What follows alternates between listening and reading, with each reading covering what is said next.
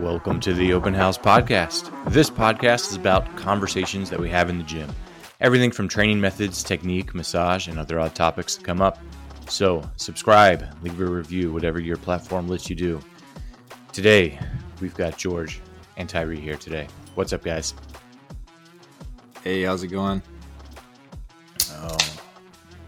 Oh man, he saved it. Hey, I drank one of those things yesterday around 3:30, and I could not go to sleep till like almost midnight. I was like, holy crap, I'm never drinking a Bang again. I mean, that gave you opportunity to be productive. That's what I heard. You had a lot of time that you could have been very productive. I wake up early, Tyree. I don't need any extra time. What time is early for you? Because now you're not in the military anymore. What time are you still waking up at? 6. That's fine. That's fine.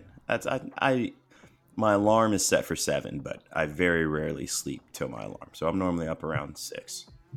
All right. So this reminds me of kind of an odd story. So I used to, there was a kid who was younger than me, and he used to train with us, and he was doing wrestling with us. And I don't think he ever competed in powerlifting, but he was kind of a goofy kid, and we were hanging out with him one time, and we were talking about what time he goes to sleep. And this is a kid in high school, so we were like seniors, and he was a freshman in high school. And he's like, "Oh yeah, I usually stay up to like 3." Yeah. And then he like wakes up at like 6 or 7, and then goes to school. And we just like couldn't believe it. Like he just didn't sleep that much, and he had like a lot of energy. I don't know if he like slept in class or whatever. And then we were like, "What do you do?" And he's just like, "What do you mean? What do I do? There's so many things to do." This dude was training to become a clown. He was straight up like practicing juggling and like unicycles and like just like crazy stuff like that until like 3 a.m. Man, you'll find a way to kill time. Man, he was good at it. He would like. It was a full-time job.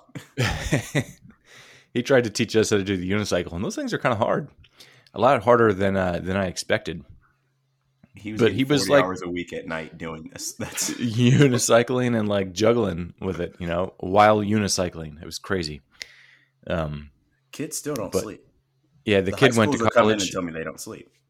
And he went the opposite route. He went to App State. So then he just got into like smoking weed and sleeping all the time. I think he used up all of his wakeful hours for the next like decade. Yeah, I never understood. Like when I was in high school, I didn't go to sleep early. I would go sleep at like 1, wake up at 5:36, and that was fine. And now the kids are telling me, "Oh yeah, I'm up till 2, 3," and then like the wrestling team at University High School during season they'll lift before school, so they're in the gym at 6 a.m. So they're waking up at 5, and they're up until 2, 3 in the morning, and they're perfectly fine. I was gonna say I never really enjoyed sleep until I joined the Army, and then when you have to wake up every other hour, every 2 hours, you're like, "Fuck, man! When I get home, I'm definitely sleeping 12 hours straight." You don't appreciate it till it's gone. That's it. Yeah, that's rough. Yeah, I sleep a lot. I slept a lot. I used to wake up around 5, and then I'd go to work, and then I'd go to school, and then I'd go to either like training or wrestling or sports practice, and then I'd get home and I'd eat dinner, and then I'd be like out by like 9 o'clock. I'd just be done. You get used to it though, because remember when I was in Charlotte, when I was working at CrossFit South Charlotte, CrossFit S3, and I had the morning classes at S3, but I was at South Charlotte until like 8 p.m. So I wouldn't go to sleep until like 10, and I had to wake up at 3:40 to go coach CrossFit at S3 in the morning. Granted, this was every other day. So every other day I had to wake up. Monday, Wednesday, Friday I had to wake up at 3:40. And so every other day you get in less than 6 hours. Yeah, I got used to it. It never bothered me. Well, the first like 2 weeks it was rough, and then after that it was all right. Wake up, coach CrossFit at S3, then go to Howe from 10 to 12, then lift after, then go to South Charlotte from 3 to 8. And you get used to it. I was never tired. Well, now that you're at West Virginia, are you sleeping more? No, and Lindsey Stroker told me to sleep more. But now it's not like I don't have the opportunity. I just wake up. I'll lay down at 10, 11, I'm in bed. And I'm waking up at 6, 5, 6. Like, it just if I go to sleep at 10, I'm gonna be up at 5. Yeah, so that's reasonable, like 7 hours. That's pretty good. Yeah, so that's better than 5.5. I'm also not sleeping straight through either. I'm waking up randomly at 2 o'clock, and then it's not good consistent sleep. Yeah, so we need to work on your sleep. I will say that sleep has a lot more to do with weightlifting than you think it does. So even probably another extra hour and a half, 3 times a week is probably helping out your weightlifting. I'll say, shockingly, my body's still burning a lot at night. So I'm glad you did that podcast with Dane Miller before. I learned a lot on that podcast. So last night I lost 1.3 kilos in my sleep. So it's back up. For a while I got down and I was losing like 0.6. But now I'm back up to losing between 1.2 to 1.6 a night. Yeah, that's kind of an interesting metric to track, is how much weight you're losing per night. Not something that you would necessarily think of. Yeah, I was gonna say, normally, like, your heart rate, what's your average heart rate when you're sleeping? That lets you know if you're recovering well or not. I've tried to sleep with my watch on, and I can't stand it. So I never sleep with my watch on. Amanda does, and she gets all those numbers, and it seems really interesting. And the couple times I tried it, I just keep laying on it and hitting it, and I just take it off in the middle of the night. Yeah, I'm definitely not a watch person. But so speaking of bad sleep, it's been really nice here near Charlotte, and my kids wanted to go camping. So we've been camping in the backyard for the past 2 nights. Yeah, so I haven't been sleeping great. Yeah. But it was supposed to rain this morning. I was actually a little late getting here because I looked at the weather and it's like, oh, it's going to rain. So then we had to rush to take all of the tent stuff down. But that gives you some appreciation for your bed, because tonight I better sleep good. Yeah, my kids, like, they heard that I went on like a camping trip, and they're like, oh, we want to go camping. And so luckily just going in the backyard is enough for them, but they are not ready for a camping trip. I'll give them that. I'm waiting for that age, but 5, 7 maybe, but 5, nope, he's too young for like a real camping trip. But one of these days I'll get them out there on a real camping trip. But right now their sleep is too important for my sanity. So we'll, yeah. Sleep is important. So that there's kind of like almost an unrelated thing to weightlifting, but kind of related. Sleep.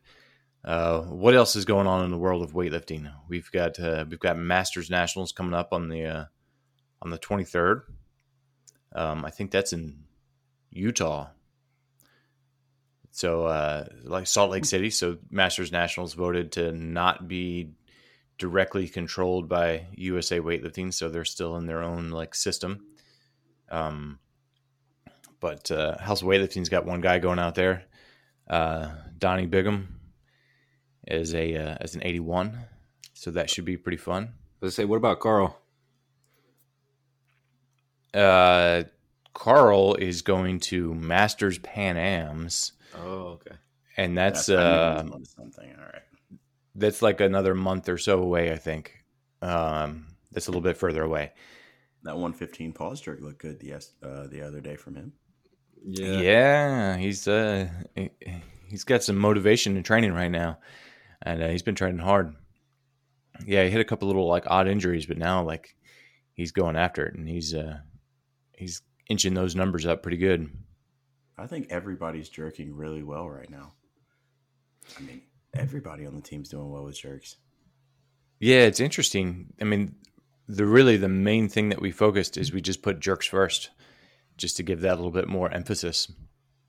And you know what? This is a question I wasn't sure about, because we were talking about what exercise you do first in a training session tends to get the best training effect because you have the most mental attention and physical effort that you can put into it because you're fresh. But how about stretching? So we had one guy where it's like his left glute was significantly tighter than the right, and I was just like, oh yeah, just stretch the left one first, and he's like, oh, does that make it better? And then I was like, you know what? I don't know.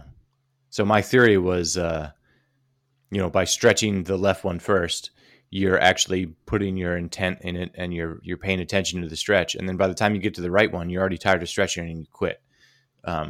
So that's the only reason I could think of stretching the tighter side first. But I don't know if there's any actually like scientific reasoning behind stretching one side before the other. Thinking with stretching, I'm not sure. I purposely, like today, I told you I was stretching for about 20 minutes, 25 minutes this morning. I'll set a clock. That way I make sure I'm balanced and do 90 seconds here, 90 seconds there. So I try to stay even with that. But if we're doing like accessory work, like the ATG split squats the other day, I always tell people to do their bad side first. Whether it's dumbbell, like single arm dumbbell bench or anything, I always say do your bad side first. That way you're not doing your bad side while you're fatigued from just doing 10 more reps. Like if that's your bad side, it's going to suck either way. Do it first when you're ready for you're not exhausted already.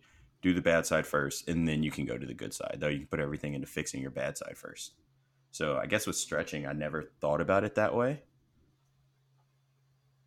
But I would say the same thing. Yeah, maybe it's some intent.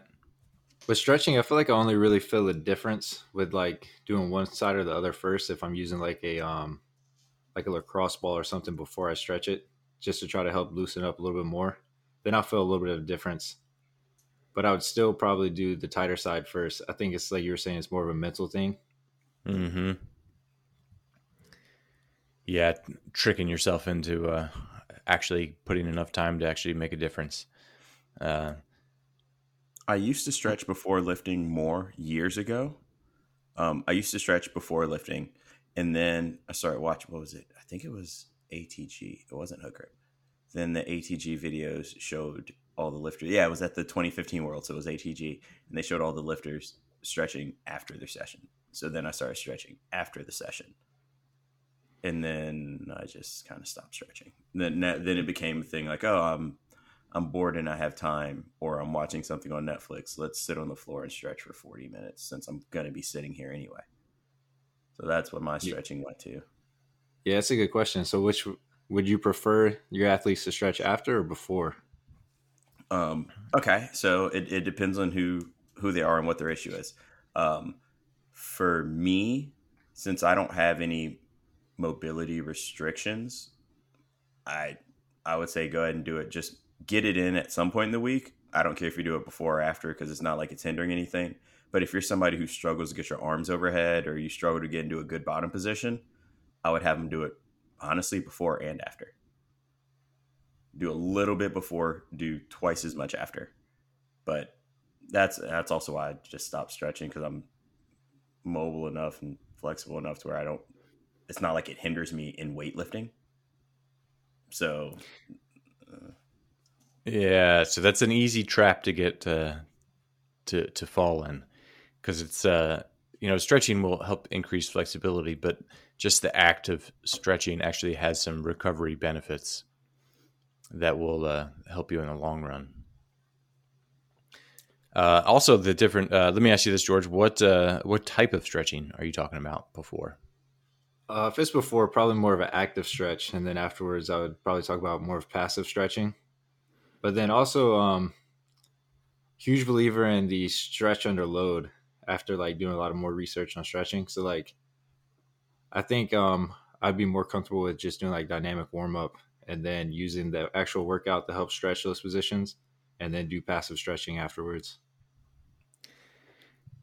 Yeah, I would agree with that. Stretching under load does, it works. I remember when I was in college, and my professor couldn't answer this question because he was like, "Oh, the research says that, because they were talking about gymnasts and they were talking about, how they like push people into stretches, and then they were like, oh, and the research shows that that doesn't work."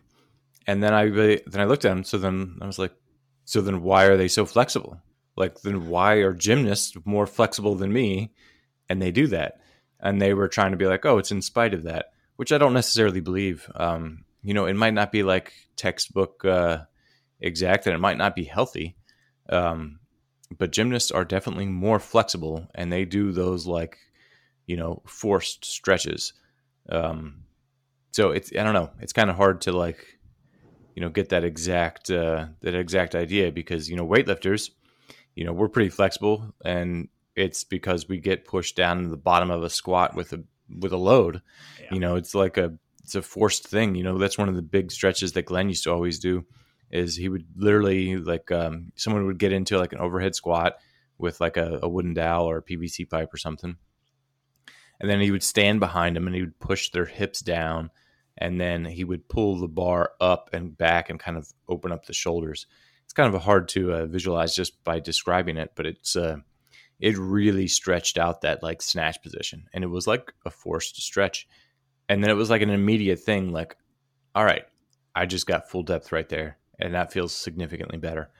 So I don't know. I guess I have conflicting views. There's the difference between, exactly what. This is old research. This is when I was in college, but what that research says and kind of what actually happens in reality, and those loaded and forced stretching, I think it works. So what have you been reading about loaded stretches, George? So I started to look at it after I seen what's his name, Andrew, the physical therapist guy that was on the podcast with us. He had posted on Stiegelman. Stiegelman. He had posted on his Instagram talking about that he doesn't really ever stretch. And I was like, wait a minute, like not at all is what I was thinking in my head. So then I started to look at the loaded stretch, like loaded stretches under load. And then basically what it was saying was, since there's so much added weight from, well, it was one of the blogs I read. It's not like an actual article or anything like that, but it was basically saying from all the weight that you have loaded on you, you can get the same benefits as like holding a 30-second stretch in that 1 to 2 seconds that you're actually in the bottom of the load, just because you're bearing so much extra weight. And then for the ligaments and tendons, they get stronger under load, and that's the only way for them to get stronger. And they're all about elasticity. So in order to get them stronger, you have to hit those full ranges of motion with significant amount of load, which then in return increases the range of motion.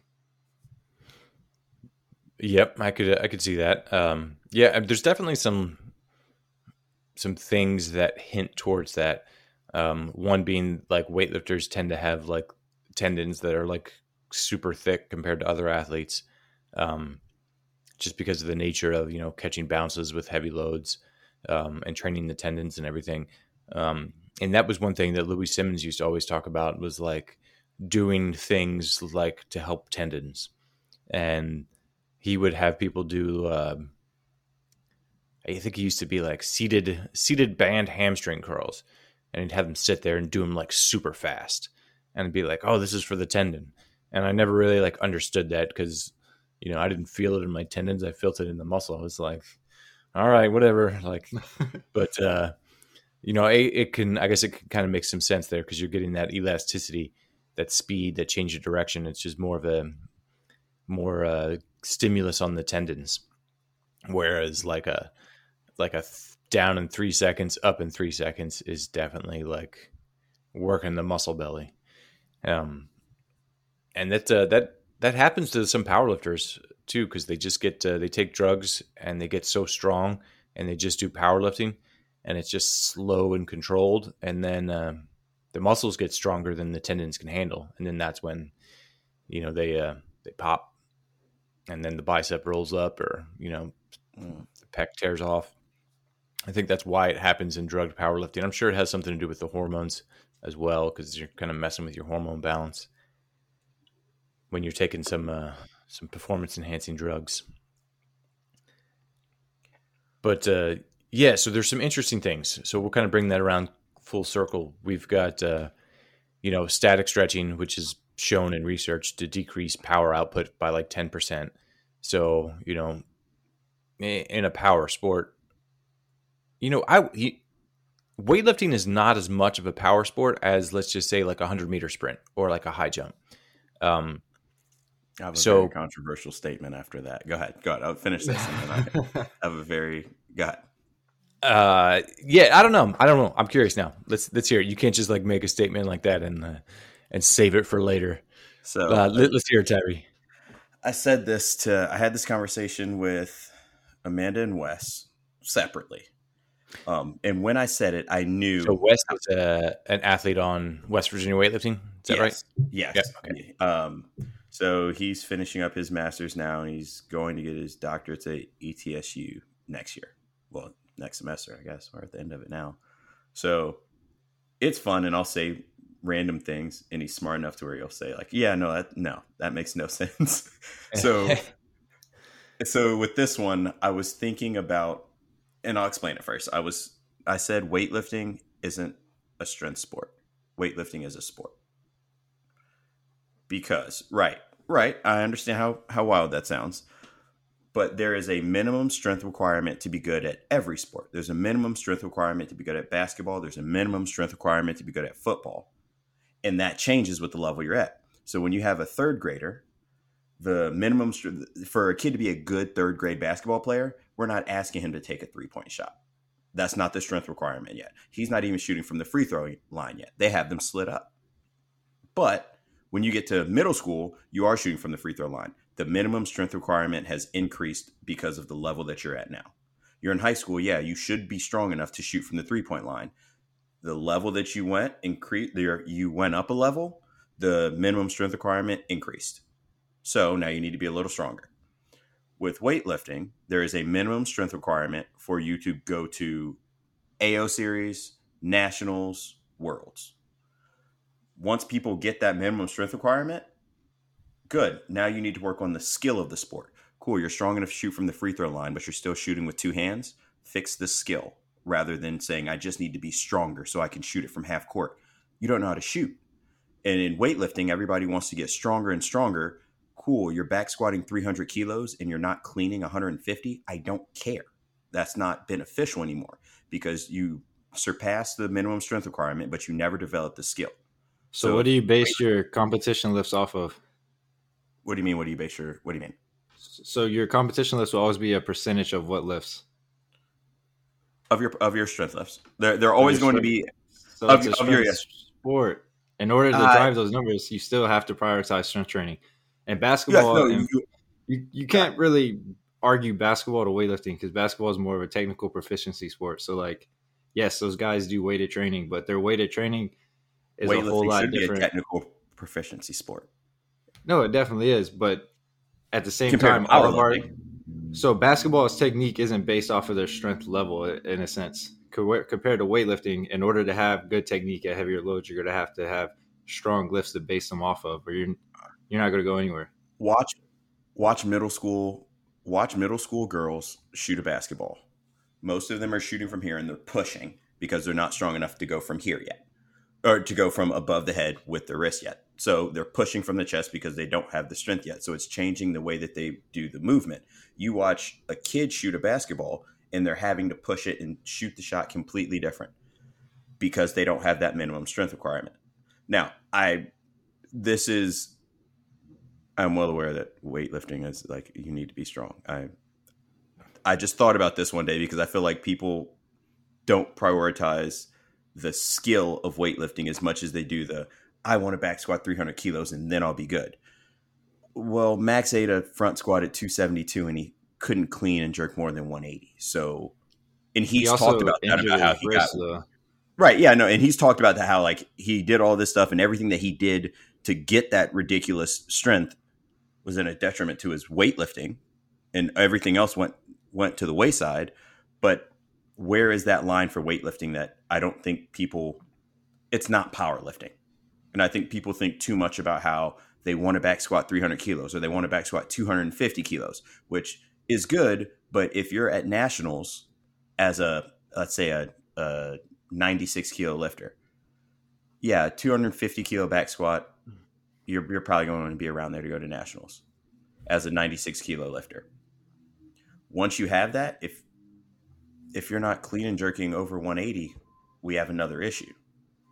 And now we need to look at the skill rather than the strength, because the strength is no longer what's holding you back. You've reached the minimum strength requirement. Now you're being held back by your skill. So I've got two things to say about that. Said it was controversial.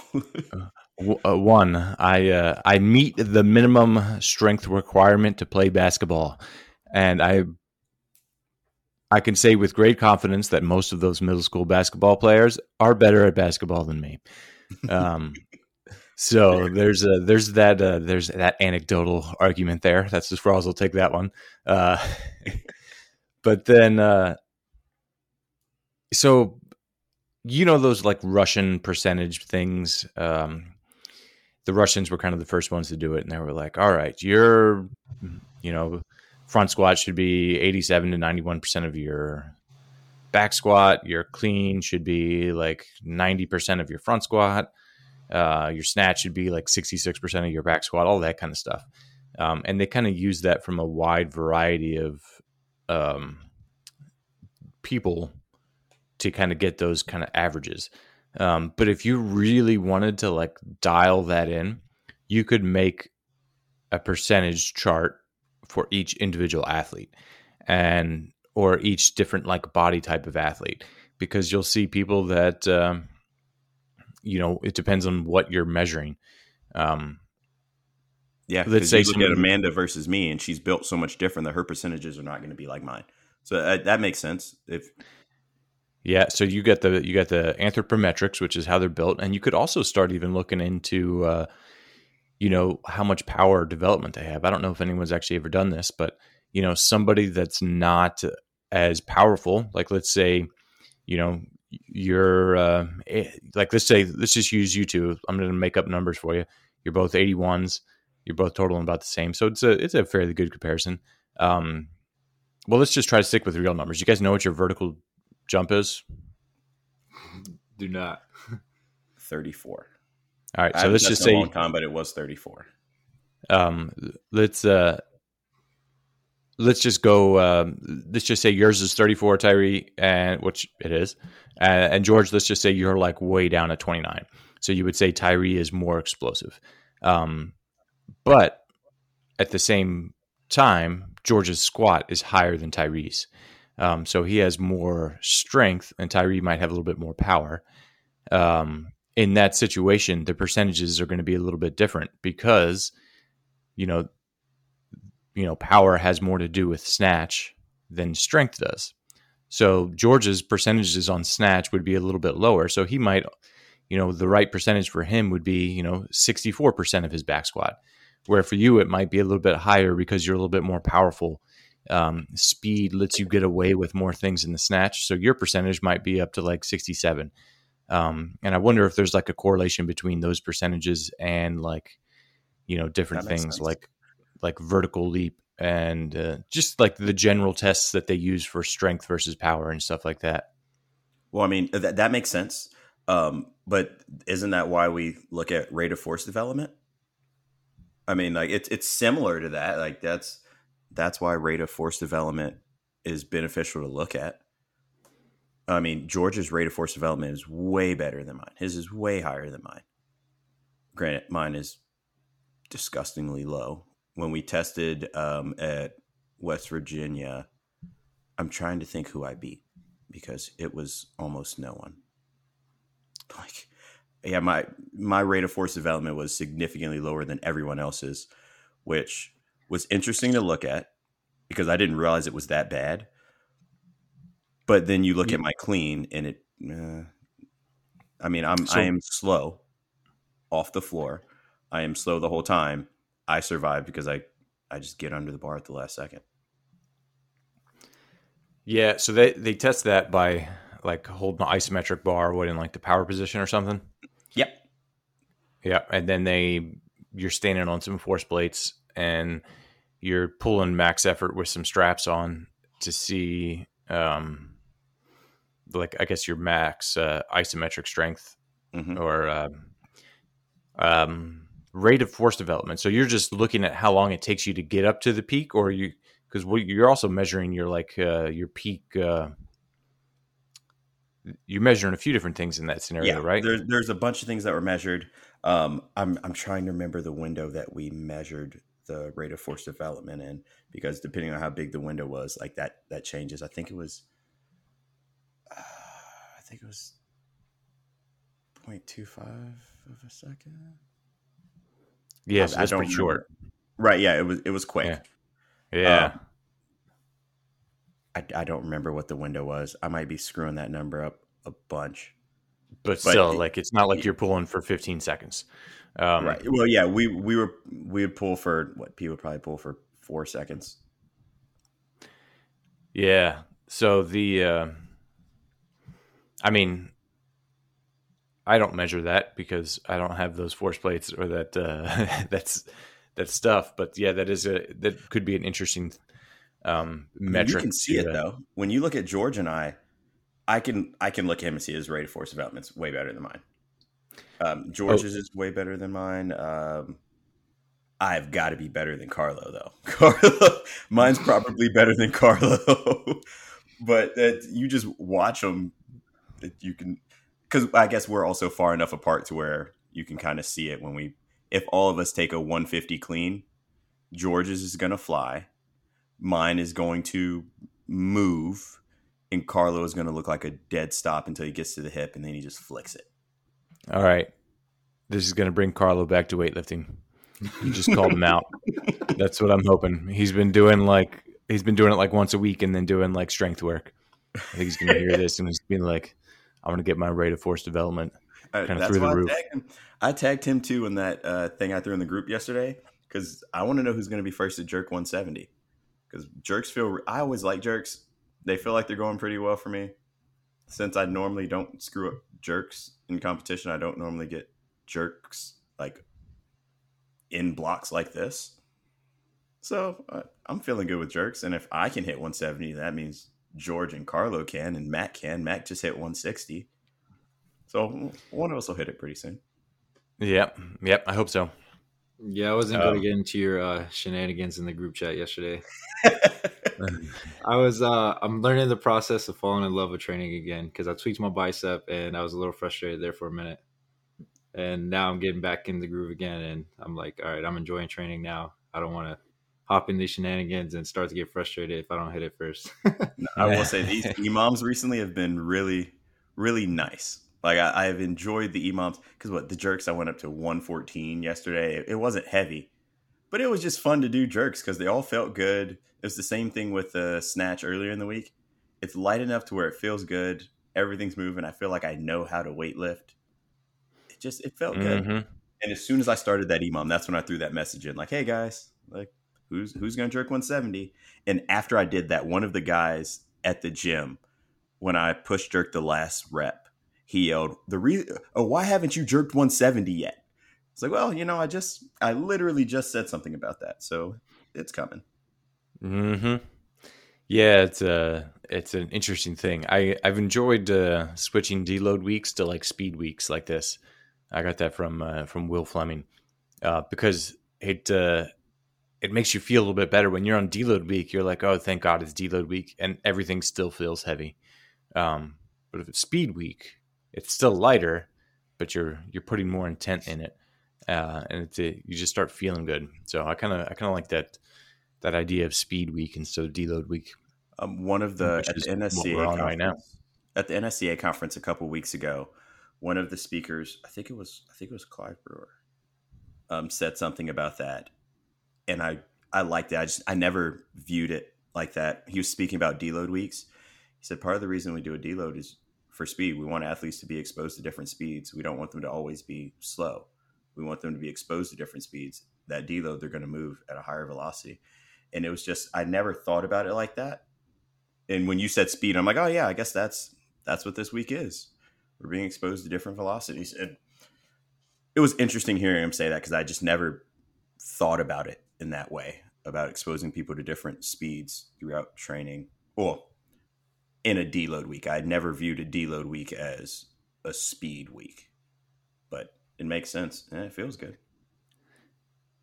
Yeah, that's the interesting thing about all these like velocity stuff coming out is that there's a few other little changes that you can make, even if that's just like a mental change. I think it does make a difference. Just that mindset change because you're feeling fresh. Anytime you're feeling better is always, that's good. So I did want to come back even around full circle because we got distracted by the power development and weightlifting not being a strength sport. So guys, please don't come at my neck when everybody in the world hears this. I understand that strength is very important and that it is. I was just trying to say that the skill is very important too. And there was just another way to look at it. This weightlifting is a strength sport. I understand weightlifting is a strength sport.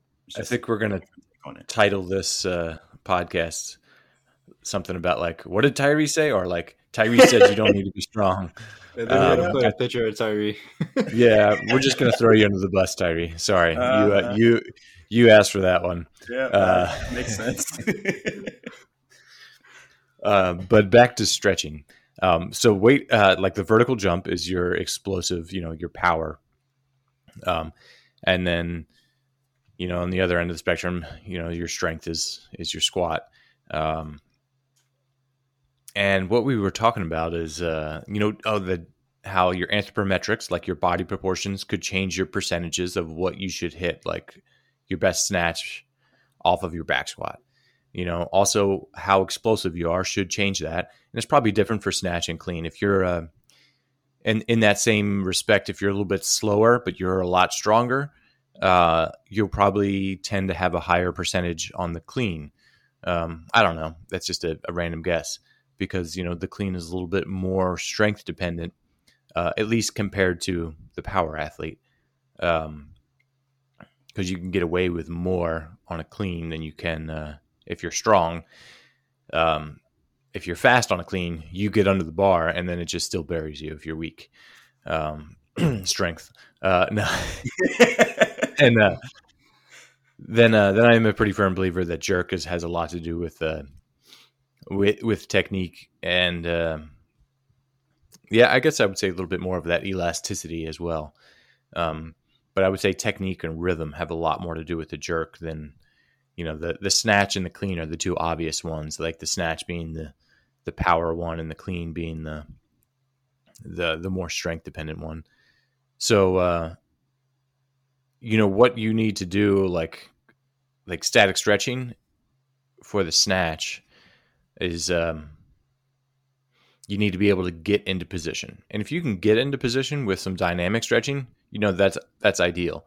But like if for some reason you can't get into position with just dynamic lifting and you have to do some like static stretching, keeping it to like short static stretches. So like less than 15 seconds if you can. Or even just like snatch, you're not going to be like limited by the bottom of the squat. So just stretching and sitting down at the bottom of the squat to help open up stuff.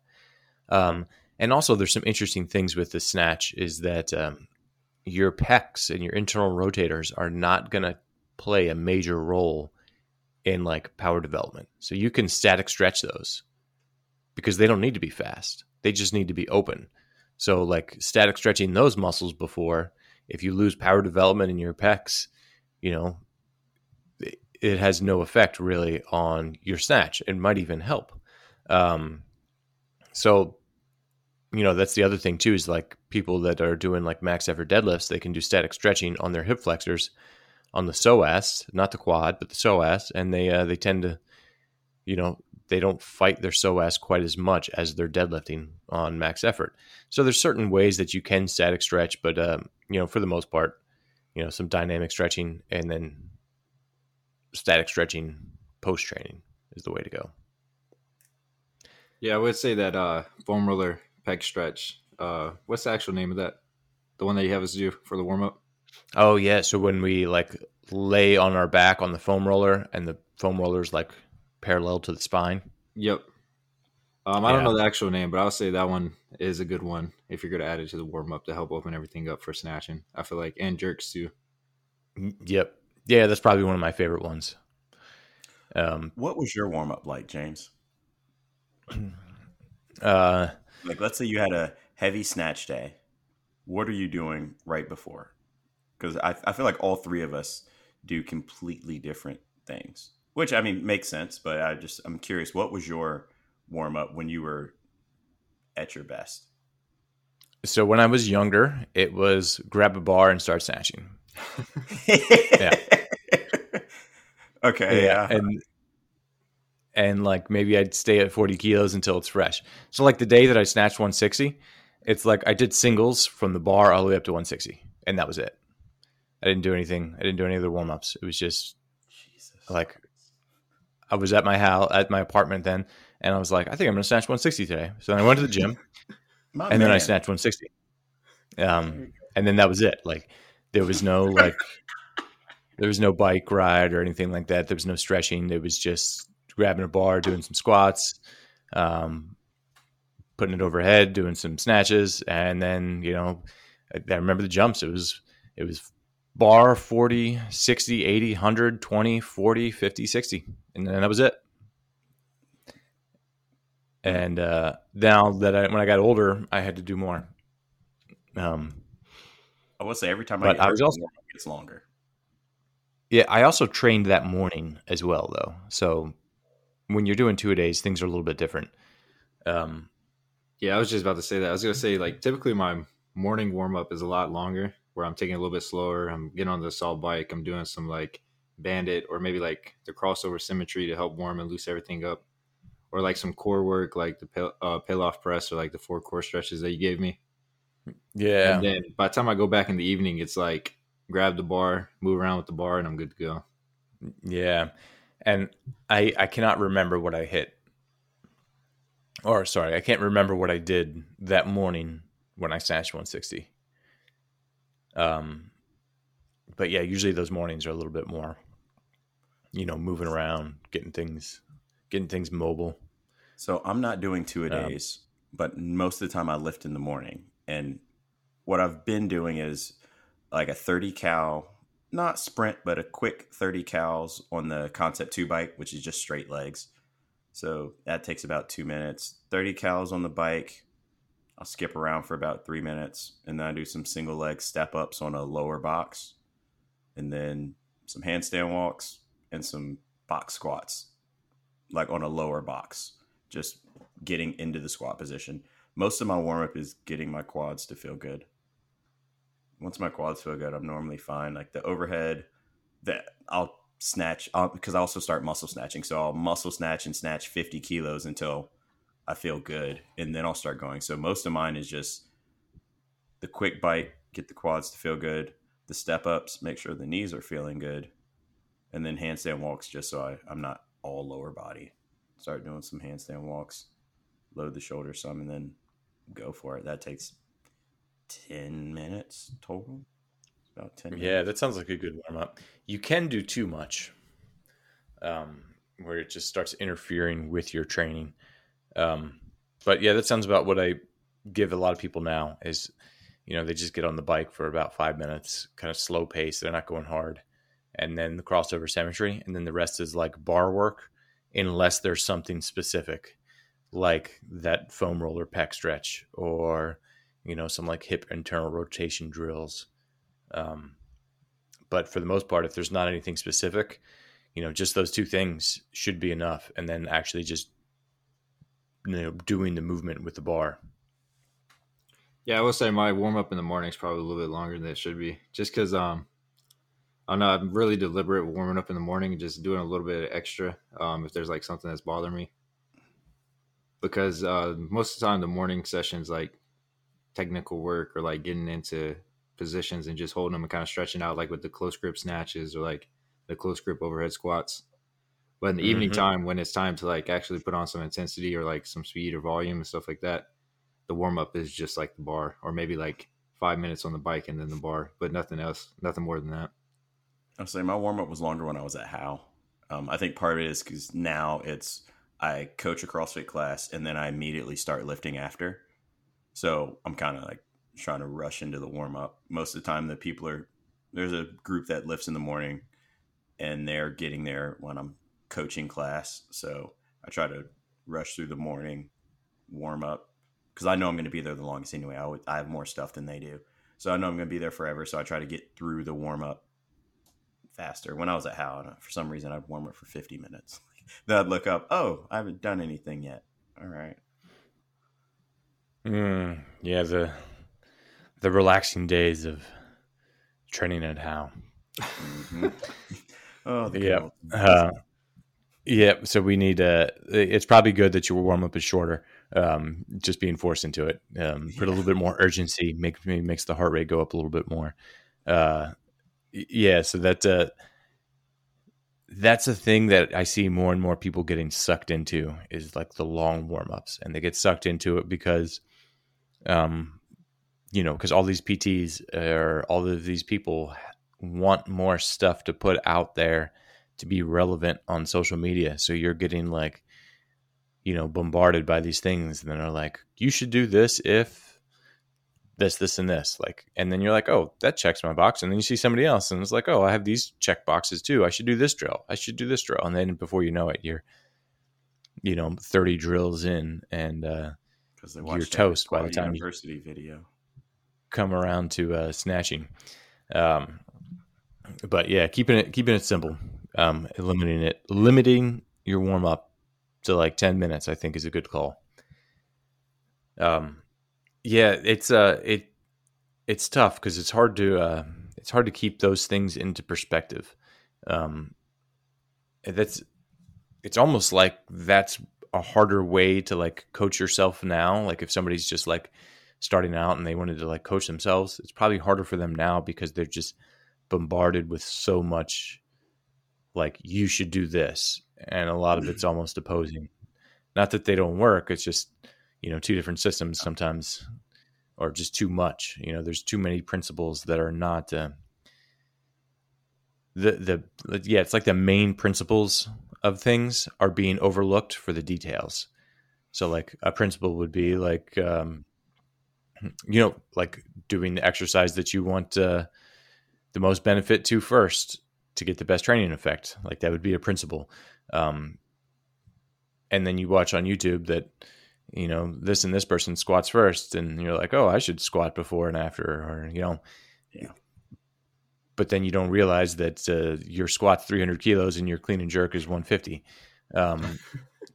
Yeah, so like you're losing some principles. So like the principles are like those broad, overarching, like general rules to help you like get things in line.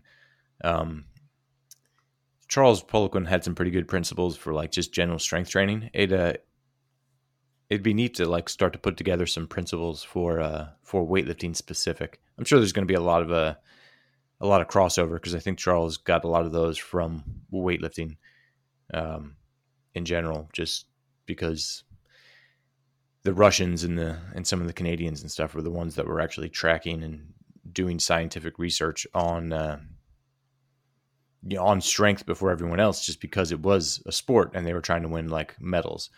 But like actual like real like studies on strength in the United States really haven't taken off until recently, I would say. Like it's like a certain generation was like excited about being strong, and they were like kind of smart, so they went off to school and they were like, oh, all I see are these studies about cardiovascular heart rate stuff and nothing about how to get really strong. And so then now they're doing a little bit more studying. So now they're doing more studies about like strength, and then probably more studies about velocity coming up too, which is kind of neat. Because then the main ones, I guess there's a few around here. So you've got East Tennessee, which is Dr. Stone, and then you guys down in West Virginia are kind of doing that, and then you've got App State, and then you got Kyle Pierce, and they're all kind of pretty closely related. App State's kind of they do things a little differently there, don't they? their strength and conditioning. I don't feel like they're in quite the same. Well, when I think App State, that there's a lot of people from App State that has that crossover, like LSUS, ETSU, West Virginia, App State. It's like all the same people. They all. Oh yeah. Yeah. Yeah, I was thinking App State might have been out of that circle a little bit, but I guess not. I almost went there for graduate school, and then I won't say who it was, but I met the professor. Well, you know what? I don't even remember his name. And he had the worst posture like that I had ever seen. And he looked ridiculously weak. And I was so unimpressed. I was like, this dude's not strong. Like, why do I want to come here and train from him?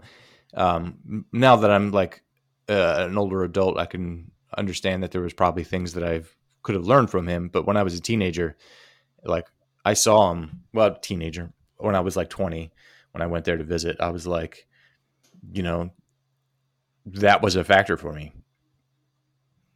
which is interesting perspective. And then I went and trained with Glenn. Well, I feel like that's, I feel like that's normal. Like people look at, which I found this out yesterday. Did you see Zach Tellender's video about Livercane? Nope. He's making over $1 million a month on supplements. Let's ignore that his supplements. Yes. Let's ignore that his supplements are coming from a needle, but he's selling supplements and he's making $1 million a month. So people are buying it just because of how he looks. Oh, he looks big. I'll get his powder. I'll try his protein. Okay, that's what you look like makes a difference when you're trying to sell stuff to people. Like it's working for him. Yeah, that dude's pretty crazy. Yeah, people are buying it because he's crazy too. Speaking of people that's used to sell supplements, Pat Mendez. You're kidding. Pat Mendez is doing like 90 Day Fiance TV show. Mm-hmm. Oh, I thought you were going to say he was selling supplements too. Yeah, no, because my sister watches the show and didn't know who he was. I'm like, no, this is like the heaviest snatch in the Western Hemisphere ever. That's him. So, that's interesting. in training. In training. What did race? Yeah, I don't know. Fernando snatched more than him in competition. Fernando hit 202. It was 202 or 203, which is technically the heaviest snatch in the Western Hemisphere. And then Mendez hit that 207 in training, which doesn't count, but that's the heaviest one that we've seen recorded in the West. Yeah. Don't get me wrong. It was an impressive lift, but it was straps. Fernando's, we could both say that they were both on drugs.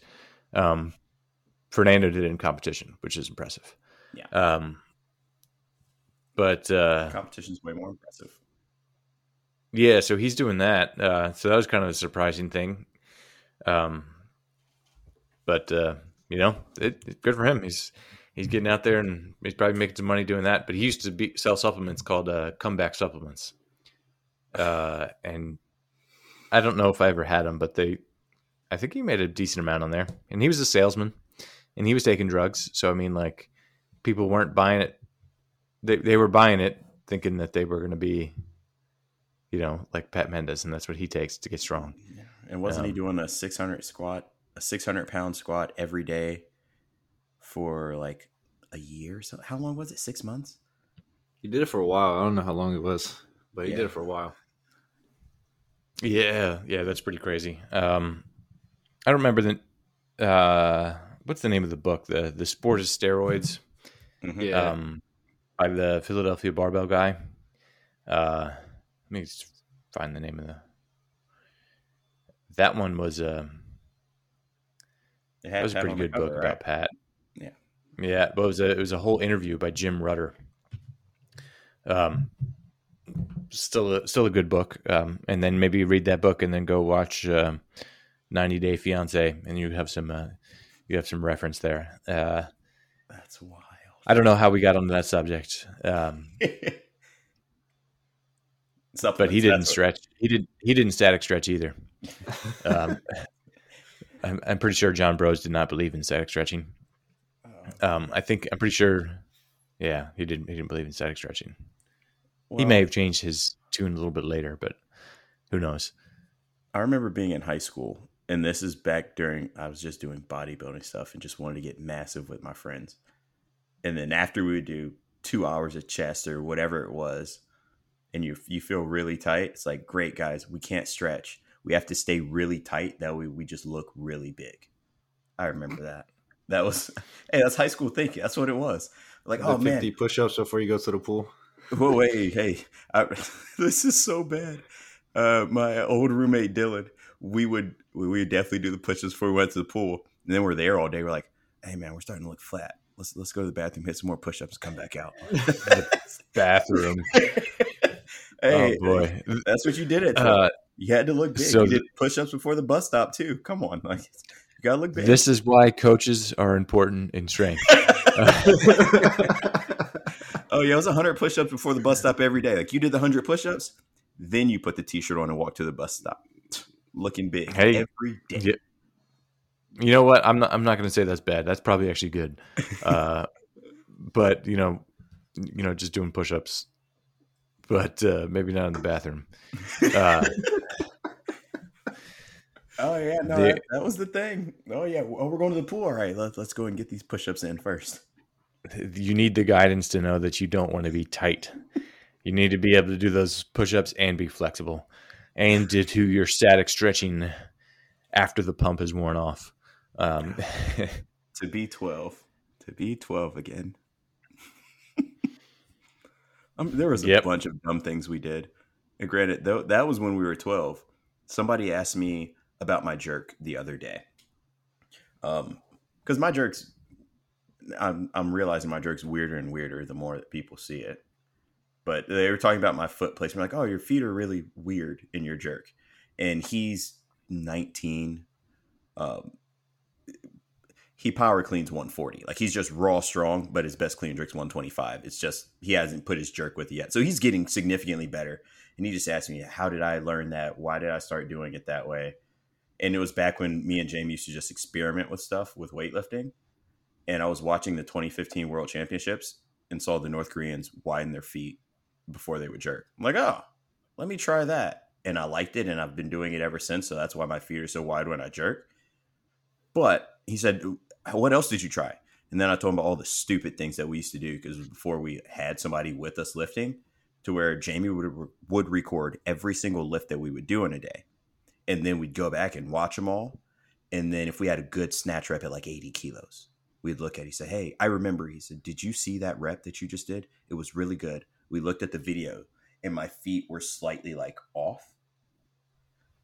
So then the next few reps, like, all right, make your feet off again. You might be getting more power output from one leg. So that's what we need to do. Stagger your feet on your start. Like we did a bunch of stupid stuff that made no sense. But since we didn't know any better, we just tried things. And so I was like, you notice my feet and my jerk now because it works. You didn't see all of the stupid stuff that we did because we didn't know better and we were just trying things. We were snatching with uneven feet because we had one good rep, not realizing it wasn't because of the feet. It was because I actually like got to my hip. I didn't realize that was what I did right. It was, oh, my feet were uneven. Let's do that every time. So we did a bunch of stupid stuff in weightlifting too before we had somebody look at our lifts all the time. Yeah. So one, you're developing some inquisitive nature, which is good, I guess. But then two is if you just had somebody to guide you, you could have gotten better a lot faster and skipped a lot of that stuff. Glad I did it. Watching Klokov snatch with a crooked foot position. Right. Glad we did it, but it wasn't the best way. But found out a lot of things that worked and a lot of things that didn't. And we learned a lot from weightlifting because we watched so many videos. We were watching so much stuff. At any video that MASH put out, Cal Strength put out, anybody put out a video, we were going to watch every second of it. And then we would just try to see what was the same. So cool. You have the Europeans with this drastic stomp, and then the Chinese aren't. It's like, so which one do we do? And then Don McCauley was like, oh, no, it's the knee. It's just the flexion of the knee. That's the only thing that matters. It's not whether they're up here or whether they're doing this. The only thing that matters is the flexion of the knee to give the hips room to drop. We're like, oh, okay. And then we just started seeing what is the one thing that's the same between the Chinese and the Europeans, and what did the Colombians do? Why was that similar to this? It was interesting because since we had no clue, we looked at everything. Yeah, I was going to say it's very overwhelming though, because I remember when I first started, I didn't have a coach either, and I tried to do the same thing. But every single coach at some point has different technical models, so they don't really translate as much as you think they do. So you might find that one thing that looks the same, but it's really not, because another part of the lift is a little bit different. Right. And it honestly set me back because it was too much information, and I didn't know how to actually process it, and I didn't realize that everyone taught things a little bit differently. I used to purposely look for coaches that were saying different things. And you're right, because like while you're emphasizing this, you're ignoring the other part, which is why that different style is working. But I would purposely watch videos of coaches that are saying different things. And that was when Sean Waxman used to say wild stuff too. So I would just listen to what they said, listen to him say that everything Mash just said was wrong. And I'm like, well, how? And then I would just try to find the one thing that was similar. I'm like, okay, well then this must be the key. This must be what's right, because they're doing different things, but this is carrying over. It helped. You could have just got a coach though, and then fit their technical model. Yes, could have saved yourself all the confusion and the heartache. Yes, I wish that I would have went to James earlier. And when I was talking to this kid about this, because he said that he wishes that he started weightlifting earlier and that he didn't do all the other stuff. And everybody says that at one point. And I told him, yeah, I'm sure you do wish that you started weightlifting earlier and you wouldn't have come in here with a 140 power clean, because everything you did in your past, you wouldn't have done. You would have been doing something different. So your clean might look beautiful, but you might be power cleaning 120 instead of 140. He's like, well, no, I'd want to keep that. Like, I'm sure you would want to keep that. But if you change what you did in the past, you're going to change where you're at now. So while I do wish I went to James earlier, I'm kind of glad that I did a bunch of stupid stuff for a couple years. There's no such thing as what could have been. True. Yeah, that was interesting talking to him, because it was just, and then he started talking about the Chinese. He's like, well, they started at a young age. I'm like, yeah, but there's also like bad things about that too. Like, if you want to be a great weightlifter, there are people that have been on world teams since they were 14, made youth worlds, junior worlds, and then they're 24, and then they're like, they're not at the same place as their friend. There was a weightlifter who did a podcast about that the other day. He's like, yeah, I'm 25. I live in my parents' basement. I've never had a real job, and I never went to school. But he's a great weightlifter. I mean, he really is a great weightlifter. What are you willing to sacrifice for it? And he was like, well, I would want to keep everything I have now, but I just wish I did that. I'm like, yeah, we can't get it that way. That's not how it goes.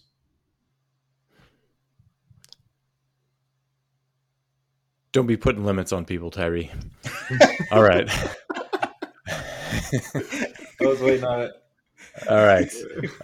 So I think that's a good spot to end today's podcast. So where can people find you, George? Where can they find you? George81kg on Instagram. We're at the House of Weightlifting page.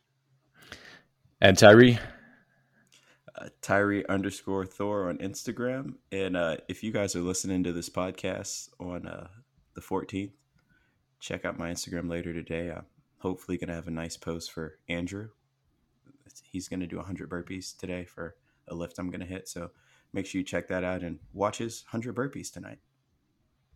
Yeah, Andrew on the team. You guys made a bet.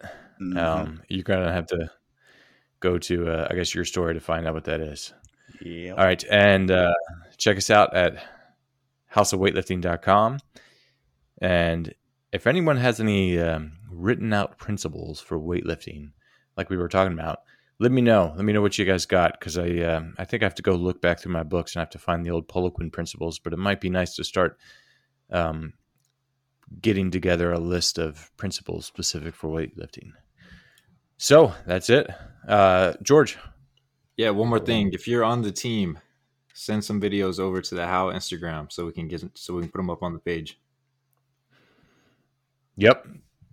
I like it. All right. Talk to you guys next time.